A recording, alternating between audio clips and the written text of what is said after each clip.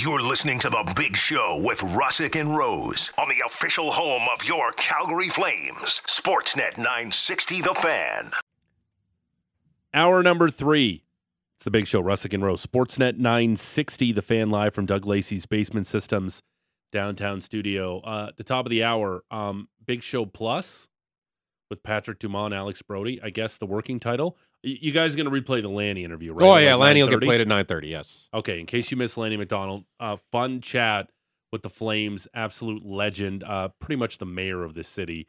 We'll replay that during Big Show Plus. And the voice of the Flames, Derek Wills, going to join us at 8:30 as well. But right now on the Atlas Pizza and Sports Bar guest hotline, Sportslight columnist, scout, we say good morning to Jason Bukala. Jason, how are you?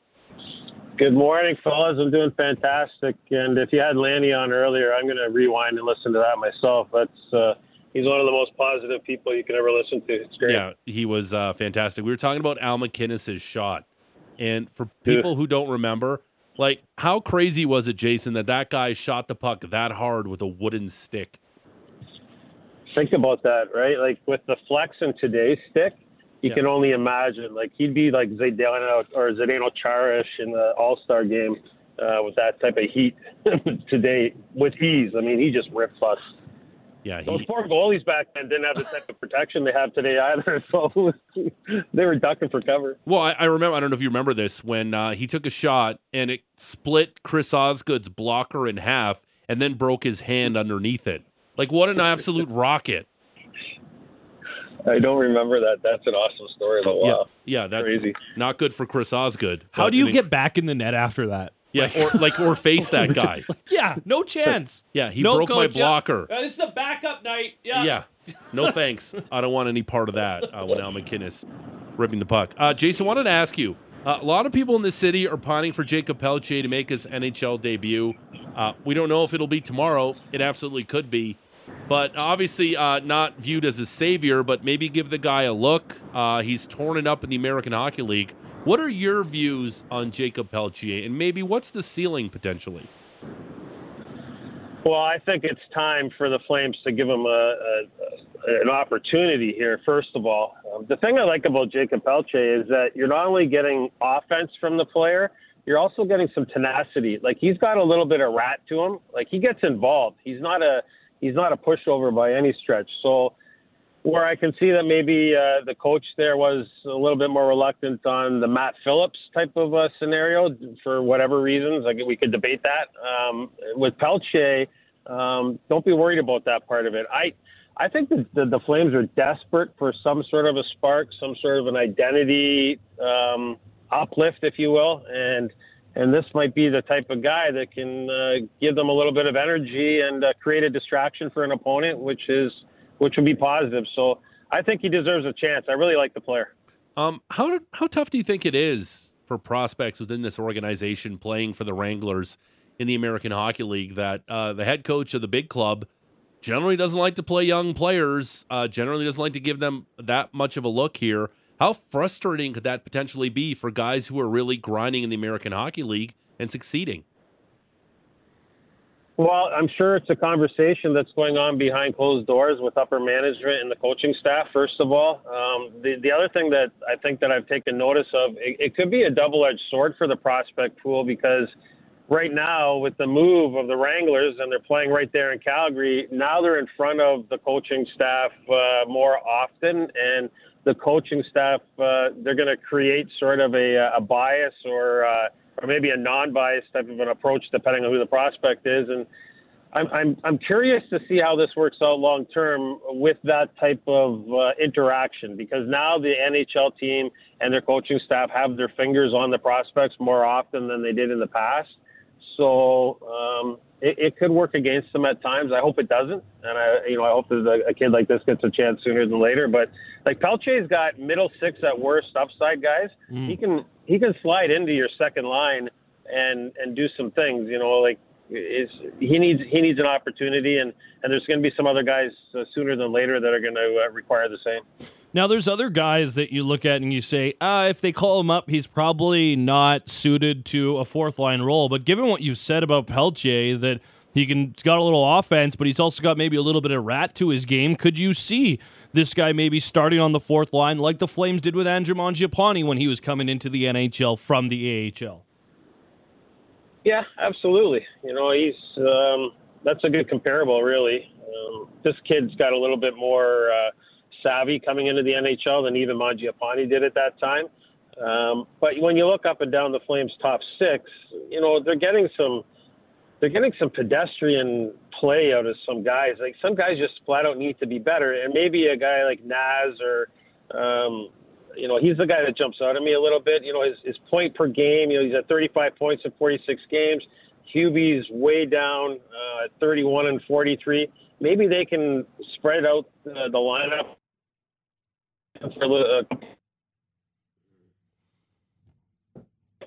Pelche pigeonholed in the fourth goal. He can give you the minutes with the energy, but I think everybody would agree it would be nice to get another layer of scoring going for Calgary, and hopefully he can do that.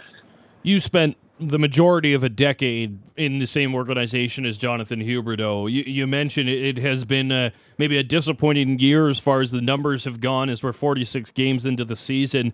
Is there a reason or two, or some things that you might be seeing in his game that you say this could be part of the reason that the numbers aren't there?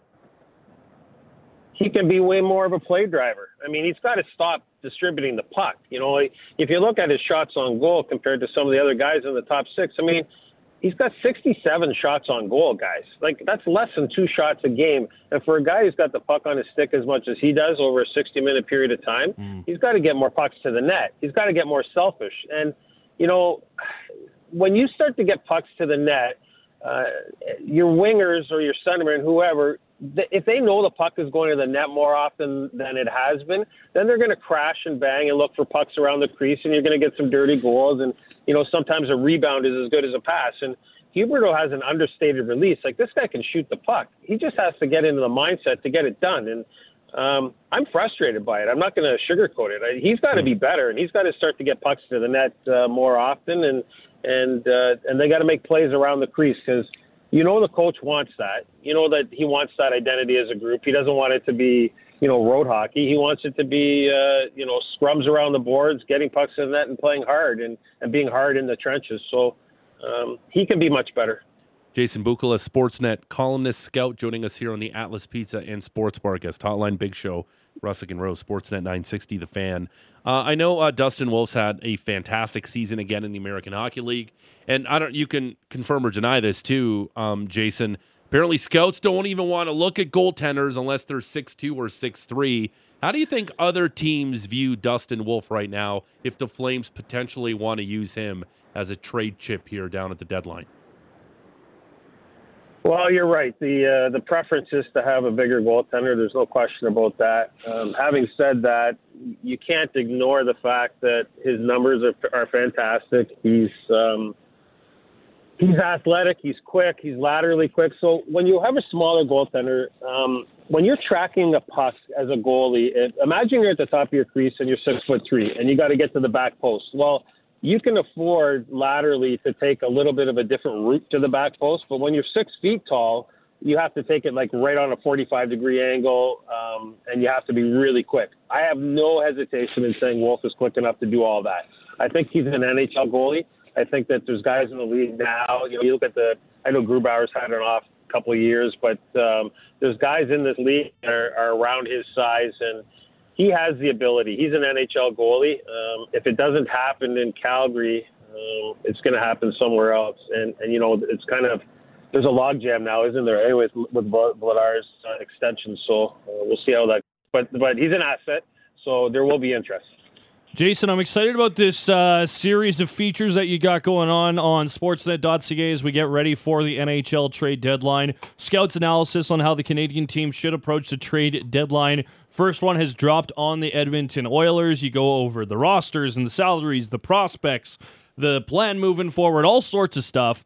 Can you maybe give us a little bit of a preview for the Flames story that should be coming up sooner rather than later? Well, the Flames is going to drop a week from Monday. I'm just finishing up Vancouver, and that's been a challenge. I'm sure you can appreciate that. Wonder why? The Flames, yeah, it's been interesting. So, anyways, with the Flames, I'm looking a week from Monday. I've already started the back end of it. You know, there's something that's interesting here, guys, that we're going to have to start to consider, and that is they only had 3 picks in the 2022 draft.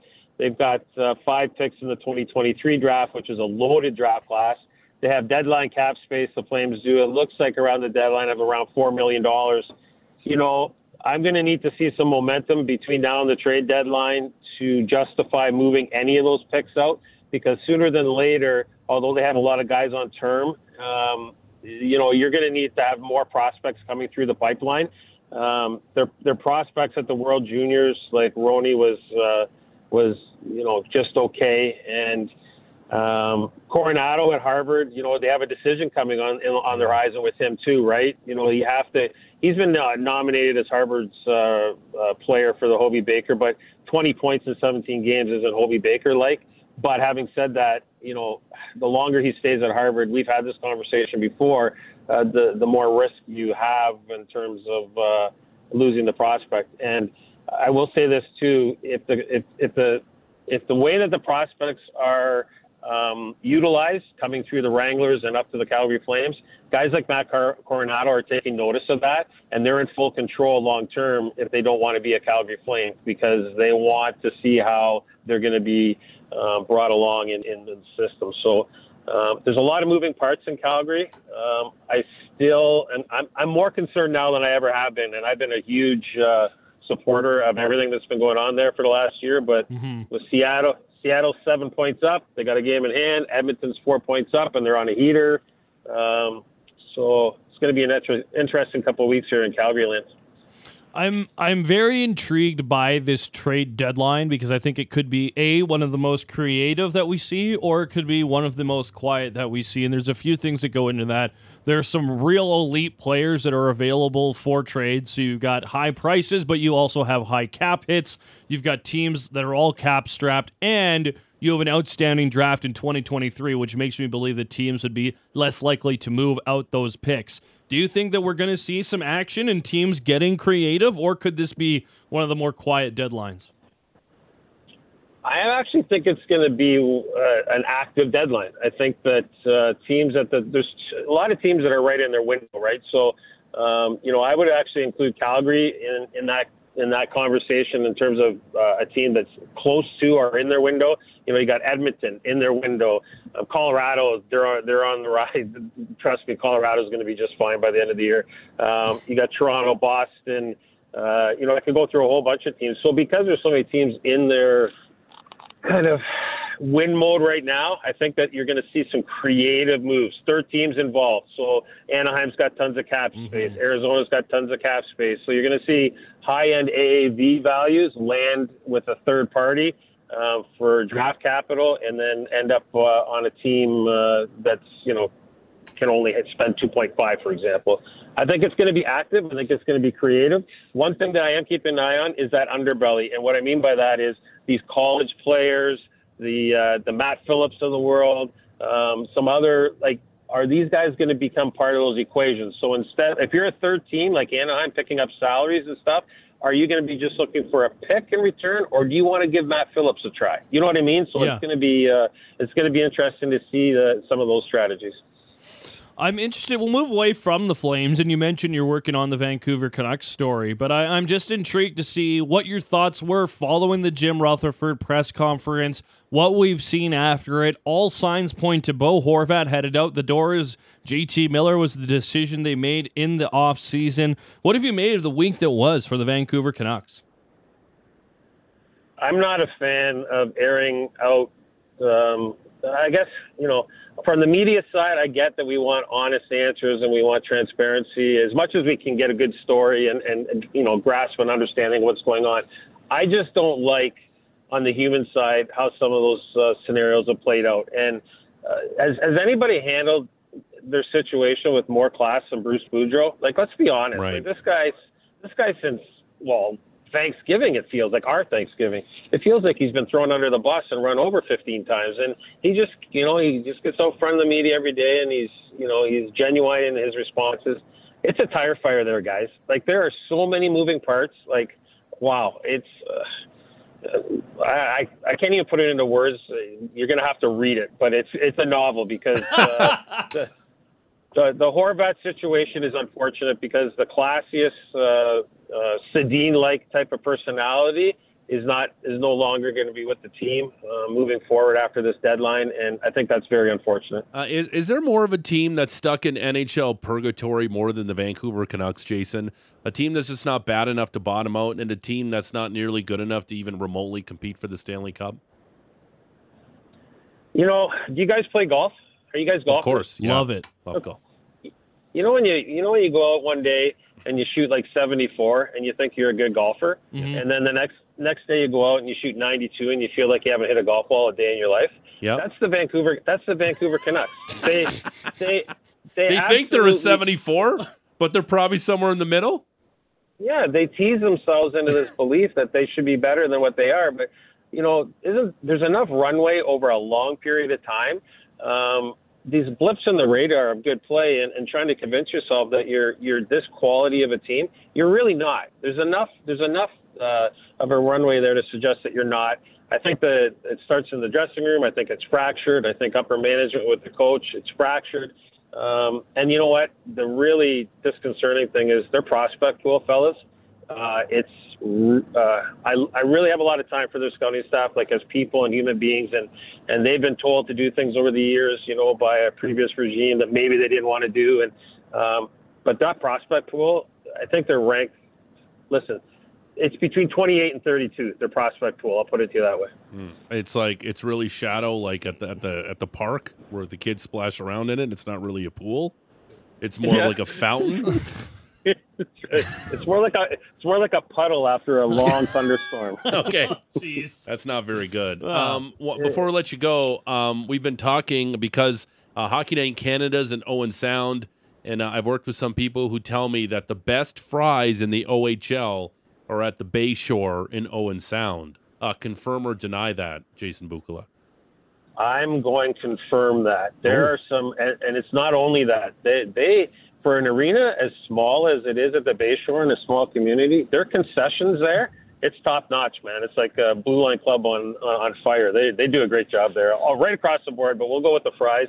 But I have noticed the locals enjoy their wobbly pops there as well, and they have a good time. So that's a great story, Owen Sound. Small communities in the CHL, they need to survive, and that's a great example. You mentioned you're traveling through the boonies. Phone connection's been pretty good, but who are you going to scout? Which small town are you off to watch some players play? I'm actually taking the back roads up into Barrie right now, and I'm in the Toronto area for the weekend before I fly out to Vancouver to the prospects, right? Prospects is Sammy Cosentino and I are going to be meeting with some of the prospects starting Tuesday morning, and the game is on Wednesday. Looking forward to that. And then a week from next Thursday, I'm going to come out with my own personal preliminary draft list for this upcoming draft. So looking forward to getting that published as well. Yeah, speaking of wobbly pops, Sam Cosentino is a good guy to find on a weekend.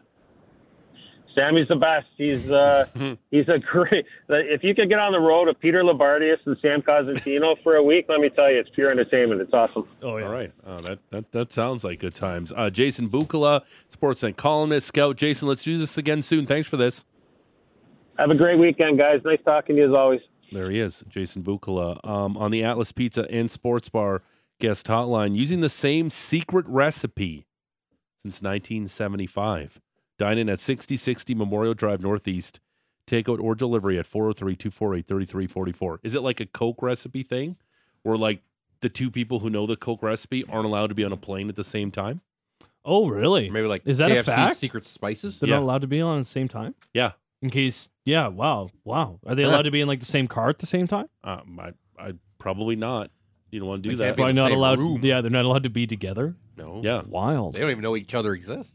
Maybe. Wow. Maybe. That would be cool. Like Severance? Yeah. Oh, wow. You see that show on Apple Plus? Yeah, it was seen great. A little bit. I watched the first couple and then I ducked out. You kind of got to stick around. I guess because it was a little slow. Yeah, it's at the beginning. You got to get hooked in by the mystery of it. Real quick on fries before we get to Derek Wills. Sure. the blind taste test for like the big chain French fries. Mhm. Do you think you guys could decipher? Because Ross Tucker talked about this yesterday. I think I could because he was saying he was looping McDonald's fries into like Wendy's and Burger King, and McDonald's fries are like the one fry that is different than absolutely everybody. I think I'd be able to do it. Yeah, I think I could do it too. I think I've had far too much fast food in my life. I Yeah. think I'd be way too good at Yeah, this. because I feel like the Wendy's and Burger King fries are very similar. I don't even know what Burger King fries are. We have like one Burger King here, and I never go because I don't. It's not high. on Really? the There's list. only one Burger There's King? one by me up in Crowfoot. There's That's the one only down. one I know of. Shaughnessy's got one, Really? and I think Yeah. there might be 3 or 4, but like yeah, Like, there's not a lot probably of more Burger King. Popeyes at this point. Yeah, but there is a. We don't even have an Arby's in the city No. anymore. We don't. There is a Burger Maybe King that one down bar south. at the airport, though.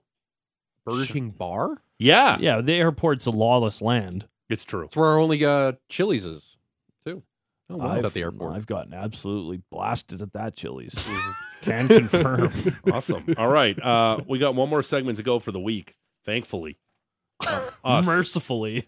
Derek Wills, For the voice you. of the Flames, will join us. We still got a lot of business to attend to.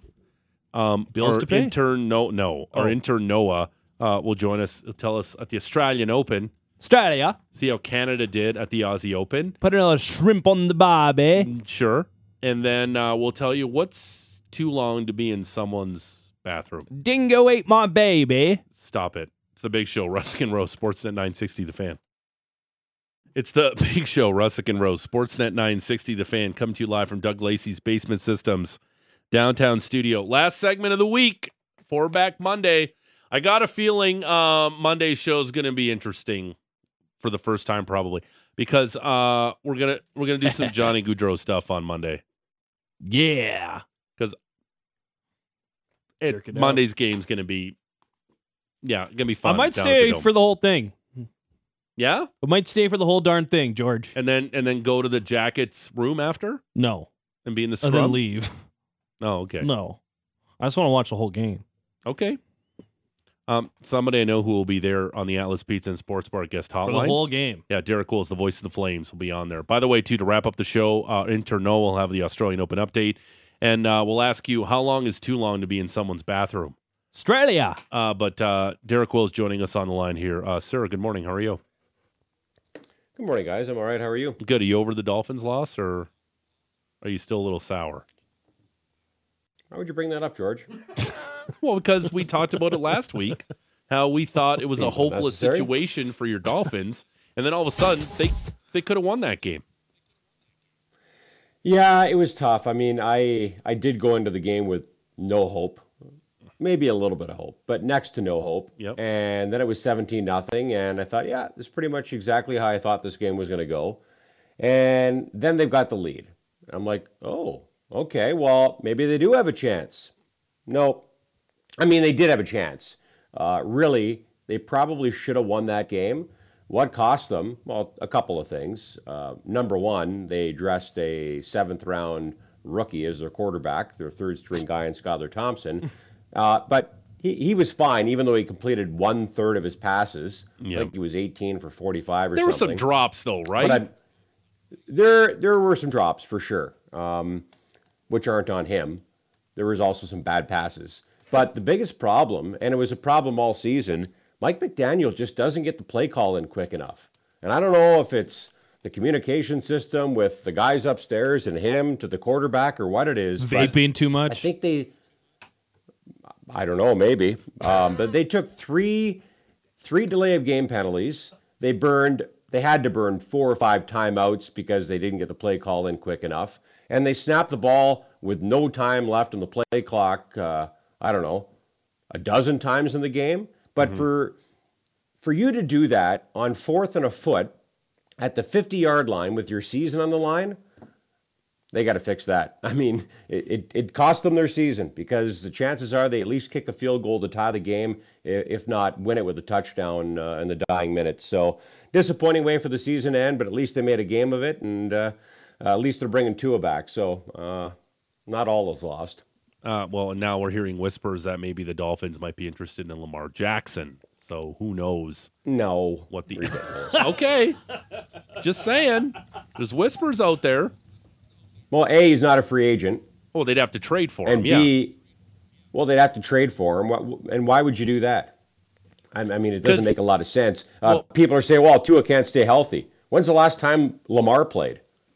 Yeah, but again, I get what you're saying, but the difference in their injuries is Tua's could be career threatening with the concussions. Yeah, right? but the doctors have told the Dolphins that he is no more at risk suffering a concussion next season than you or I. So we'll have to wait and see if that's true, but that's what the Dolphins told us, and that's what they've been told. So we'll see. I mean, to move on from a guy who led the league in passer rating doesn't seem to make a lot of sense.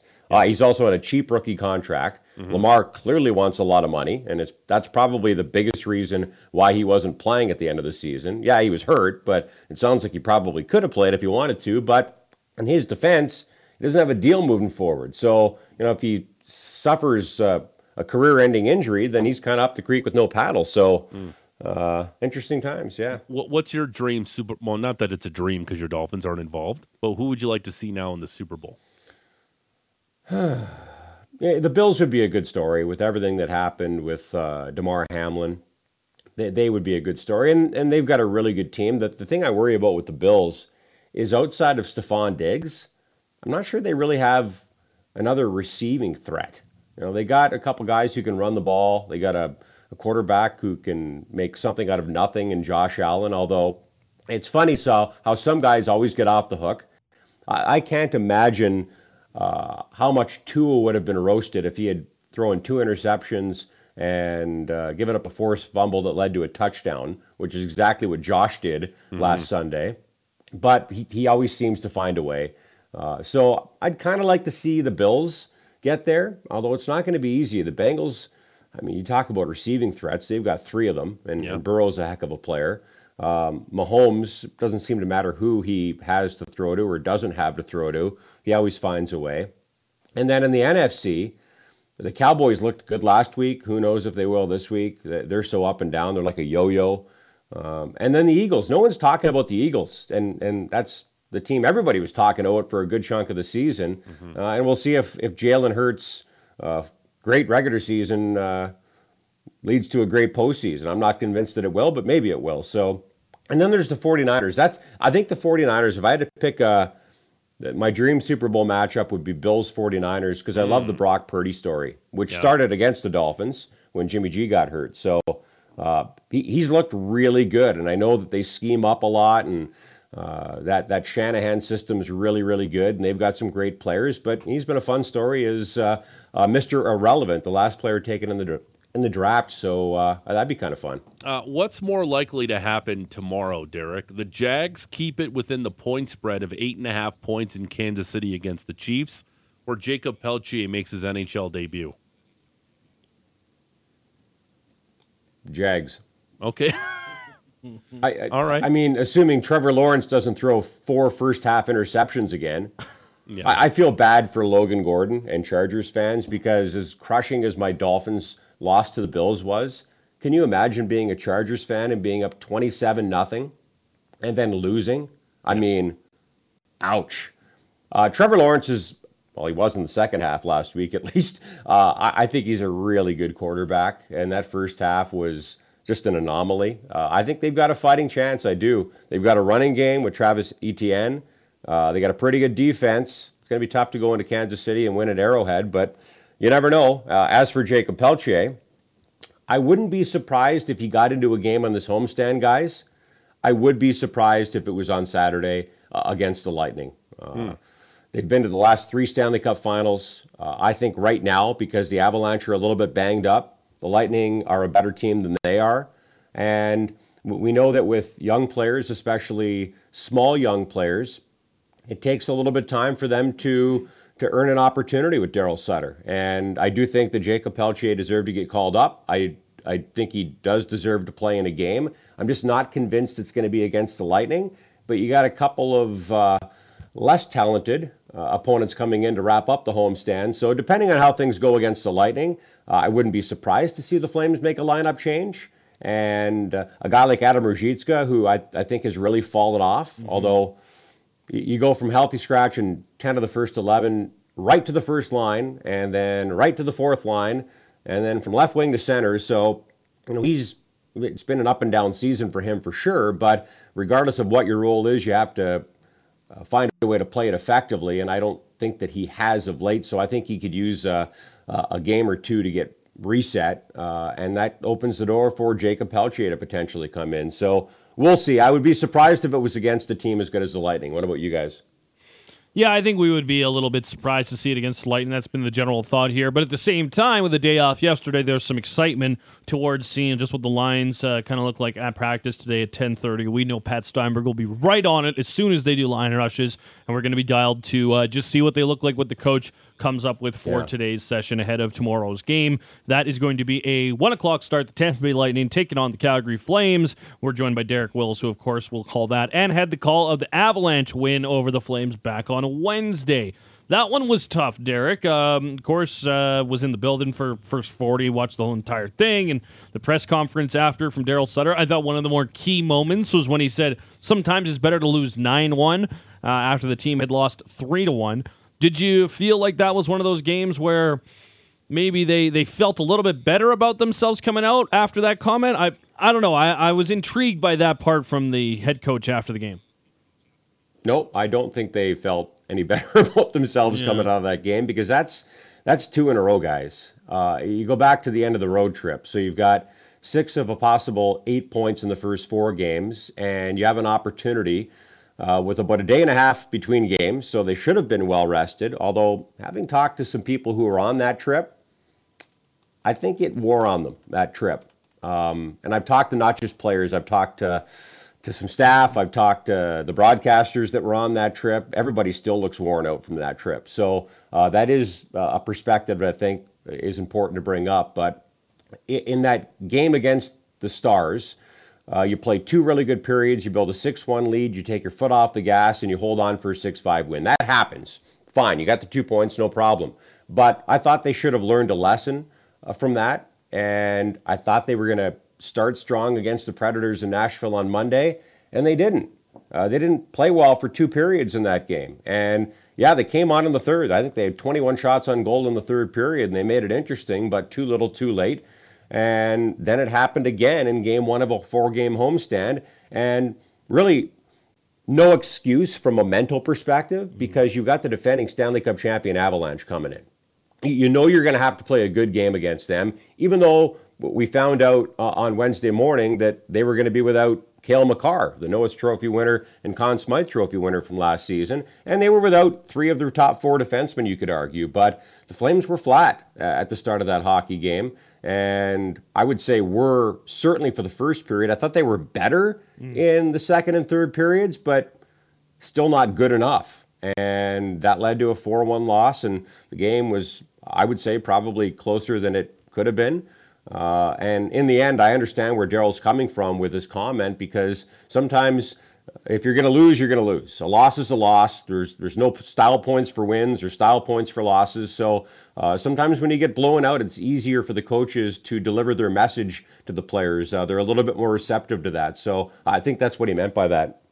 What is a more glaring issue, I'll say, for this team? Do you think that they need a little bit more punch offensively to their forward group, or a stabilization of the blue line with maybe just someone to come in and play with Nikita Zadorov on a little bit more of a consistent basis?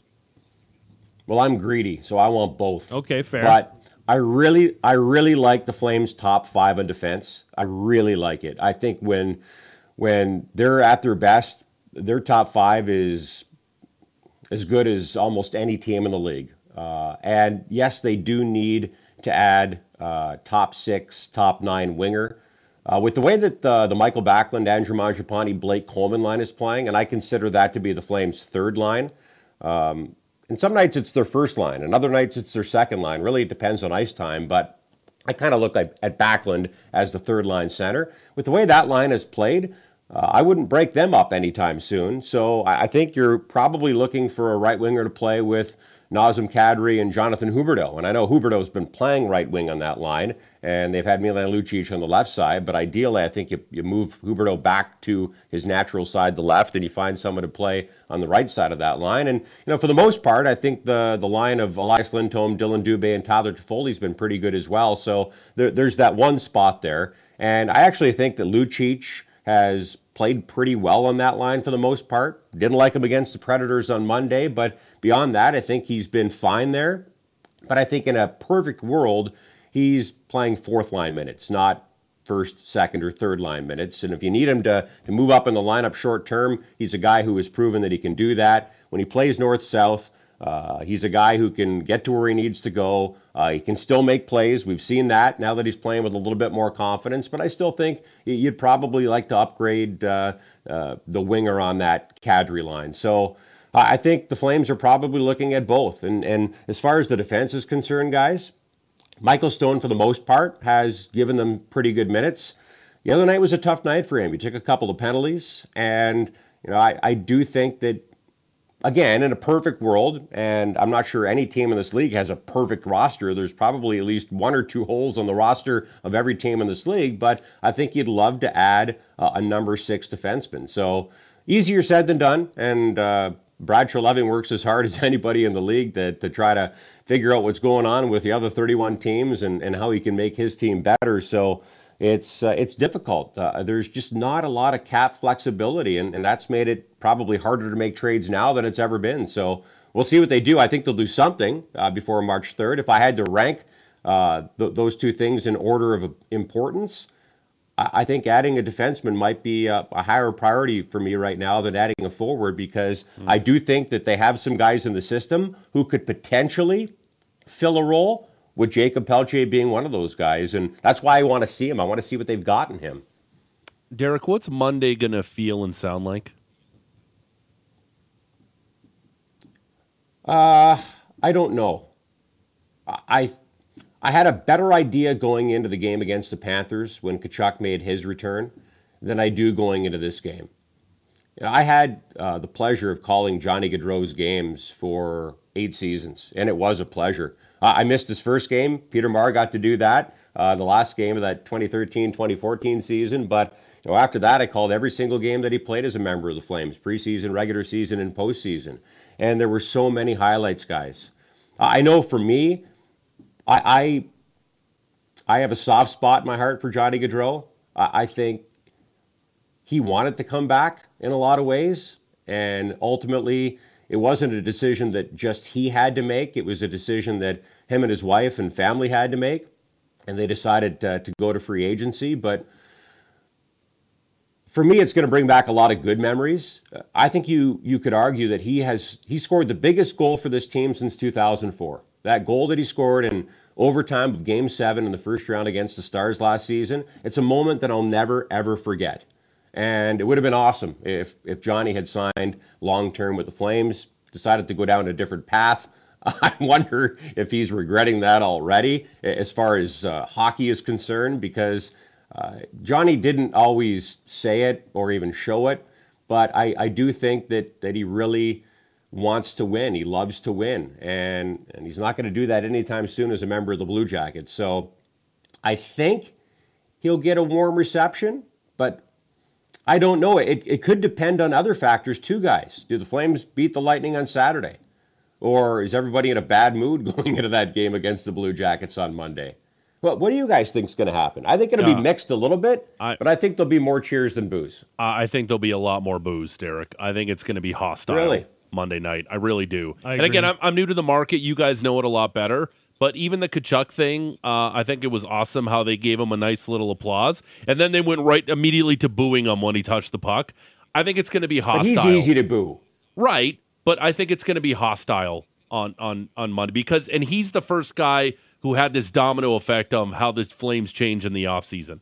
His decision and the way he left. And it's not like he left for the Flyers or like the Rangers. He left for the Jackets. Like the Jackets, out of all the teams, like of all the irrelevant teams in the NHL, the Columbus Blue Jackets are near the top of that list. The Winnipeg of U.S. That's what I mean. Like, it's not like he left for a high-profile team. He left for the Jackets. And the way he left, I think there's still a really sour taste in the mouths of the people who love this team and love this city and feel a little jilted still from how that all went down. I think it's going to be hostile, and I think there's going to be a lot of boos on Monday night. But at the same time, I think it's going to be really good theater. Yeah, I agree. And I am still convinced, guys, that if Johnny Gaudreau had known on the night of July 12th that the Blue Jackets were going to be his only option,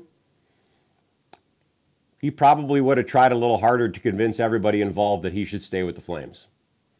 Yep. I really think his agent misread the market, and he thought there would be a long list of teams that were fighting to sign him. And if you watch that behind-the-scenes video the Blue Jackets put out on July 13th, and I don't remember who the scout or management guy was that walked into the room that said, "You guys aren't going to believe this, but Johnny Gaudreau is open to coming here." The look on Jarmo Kekalainen's face was priceless. Yeah. They were shocked that he was interested. But ultimately, the Flyers were out. The Devils, I don't know when they made the decision, but they were out. And those were the two teams that everybody thought were a natural fit for him. As a guy who was born in the state of New Jersey, but right next to Philadelphia and grew up a Flyers fan, Devils and Flyers were the two teams I was worried about. I never in a million years thought he would go to the Blue Jackets. Right. Why would he? But, his wife is a nurse, and they've got a great children's hospital in Columbus. It's kind of a sleepy city, but a good place to bring up a family. I've talked to a lot of guys who played there, and that's what they told me. It's not the most glamorous city. It's not Chicago or New York or Las Vegas or even Calgary. It's not. But a good place to raise a family. So I think a lot of factors went into the decision for Johnny Gaudreau. I wish he would have decided to return to the Flames. I wish he would have been able to convince his wife and his family to do that. It didn't happen, but that doesn't erase all of the great things that he did for this team as a player and for the city as a person for 8 years. So I don't like the decision he ultimately made, but I still like the hockey player and the person. So I'm not going to be booing him, but then again, I've got a microphone, so I can't. That would be awesome if you were, though, every time he was touching the puck, though, Derek. That'd be awesome. And Gaudreau picks the puck up. Boom! Yeah, that'd be awesome. Turns it over. I actually think if I was a fan, I would be more upset with Matthew Tkachuk than Johnny Gaudreau. And I know that there are a lot of fans that feel the opposite way, but Matthew Tkachuk was under contract for another year. And did he really do the Flames a favor by going to them and saying, "Hey, here's 3 teams I'm willing to be traded to"? Well, ultimately Brad Treliving, even though he was painted into a corner and his hands were tied behind his back, somehow, some way, found a way to get Jonathan Huberdeau, Mackenzie Weegar, Cole Schwindt, and a first-round pick for Matthew Tkachuk.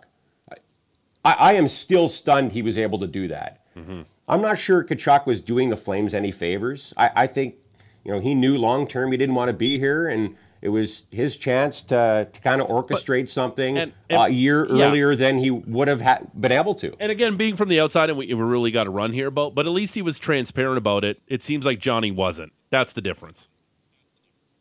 Yeah, but a year ago, I think they were talking about a contract, and I'm not sure it was Gaudreau who decided I don't want to do a deal.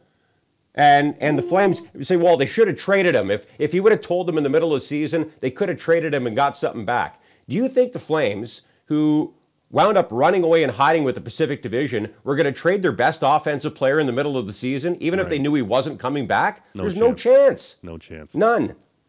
Derek Wills, the voice of the Flames for Sportsnet 960. Enjoy tomorrow's game and enjoy the hostilities on Monday. Thanks for this, pal. Well, I hope they win tomorrow, and then chances are things will be a little less hostile on Monday. Yeah. But have a good weekend, everybody. Thanks, Derek. Brought to you by Atlas Pizza and Sports Bar, using the same secret recipe since 1975. Dine in at 6060 Memorial Drive Northeast. Takeout or delivery at 403-248-3344. We're up against it here, but I had to tee it up. Intern Noah, you ready? Absolutely. The final Australian update of the week from our intern. We had a lot of fun with Noah here. Alex, hit the didgeridoo, please. All right, Noah, what do you got for us? How did Canada do down under?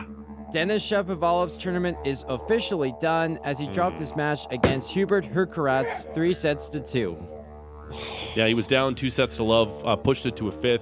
but they ultimately fell to the 10 seed Hurkacz. But there is good news, right? There is absolutely some good news, and we still have hope on the men's side for the Canadians as Felix Auger-Aliassime Almost advances to the round of 16 after defeating Argentina's Francisco Cerundolo 3-1. All right, good job. You nailed the Argentinian's name. It's Felix Auger-Aliassime.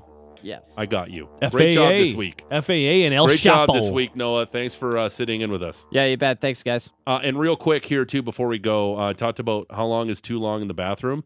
Apparently, there was a story going around social media yesterday that when Colts owner Jim Irsay came to the home of Josh McDaniels to talk about him being the potential head coach of the team in 2018, apparently Jim Irsay went to the bathroom and was in there for almost an hour.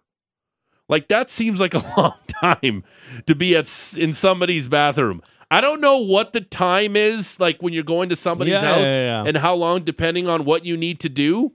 But it certainly isn't an hour or nearly an hour to be in there. I think my favorite tweet that I saw in regards to this was a screen grab from the Friends episode with the leather pants. Yeah. Where they're too tight. When Ross is trying to use the powder. Ross has to use the powder to get them off, and the entire thing's in a huge mess in the bathroom. That's exactly what that was my favorite tweet that I saw on this. Yeah. Or what about Dumb and Dumber, the bathroom scene? Of course. Yeah. And that's why Josh McDaniels ultimately didn't take the job, because him and his wife were really weirded out on what he was doing in the washroom. That's peculiar. Like, they're obviously like an hour. Yeah, no. Like, at what point do you knock on the door and go, you okay in there, bud? You need something? Especially because, like, I don't know, if I'm inviting someone over for an evening, like, you know, I'm expecting like a 3 or 4 hour thing, and then you got to get out of my house because you've been here for too long. Like, that's 25 to 30% of the entire stay in the home. What are you doing? Rummaging through my medicine cabinet? Are you brushing your teeth with my toothbrush? Are you having a shower with my loofah? Get out of there. Yeah. Get out. That's super weird. Stop it. And now I know why he turned down the job, which is actually a very valid reason. That's it for us. Great job, everyone involved, I think. We'll be back Monday, I think. What does that mean? I don't know. I got Monday's going to be a lot of juice on the show. Jackets in town, Johnny Gaudreau playing.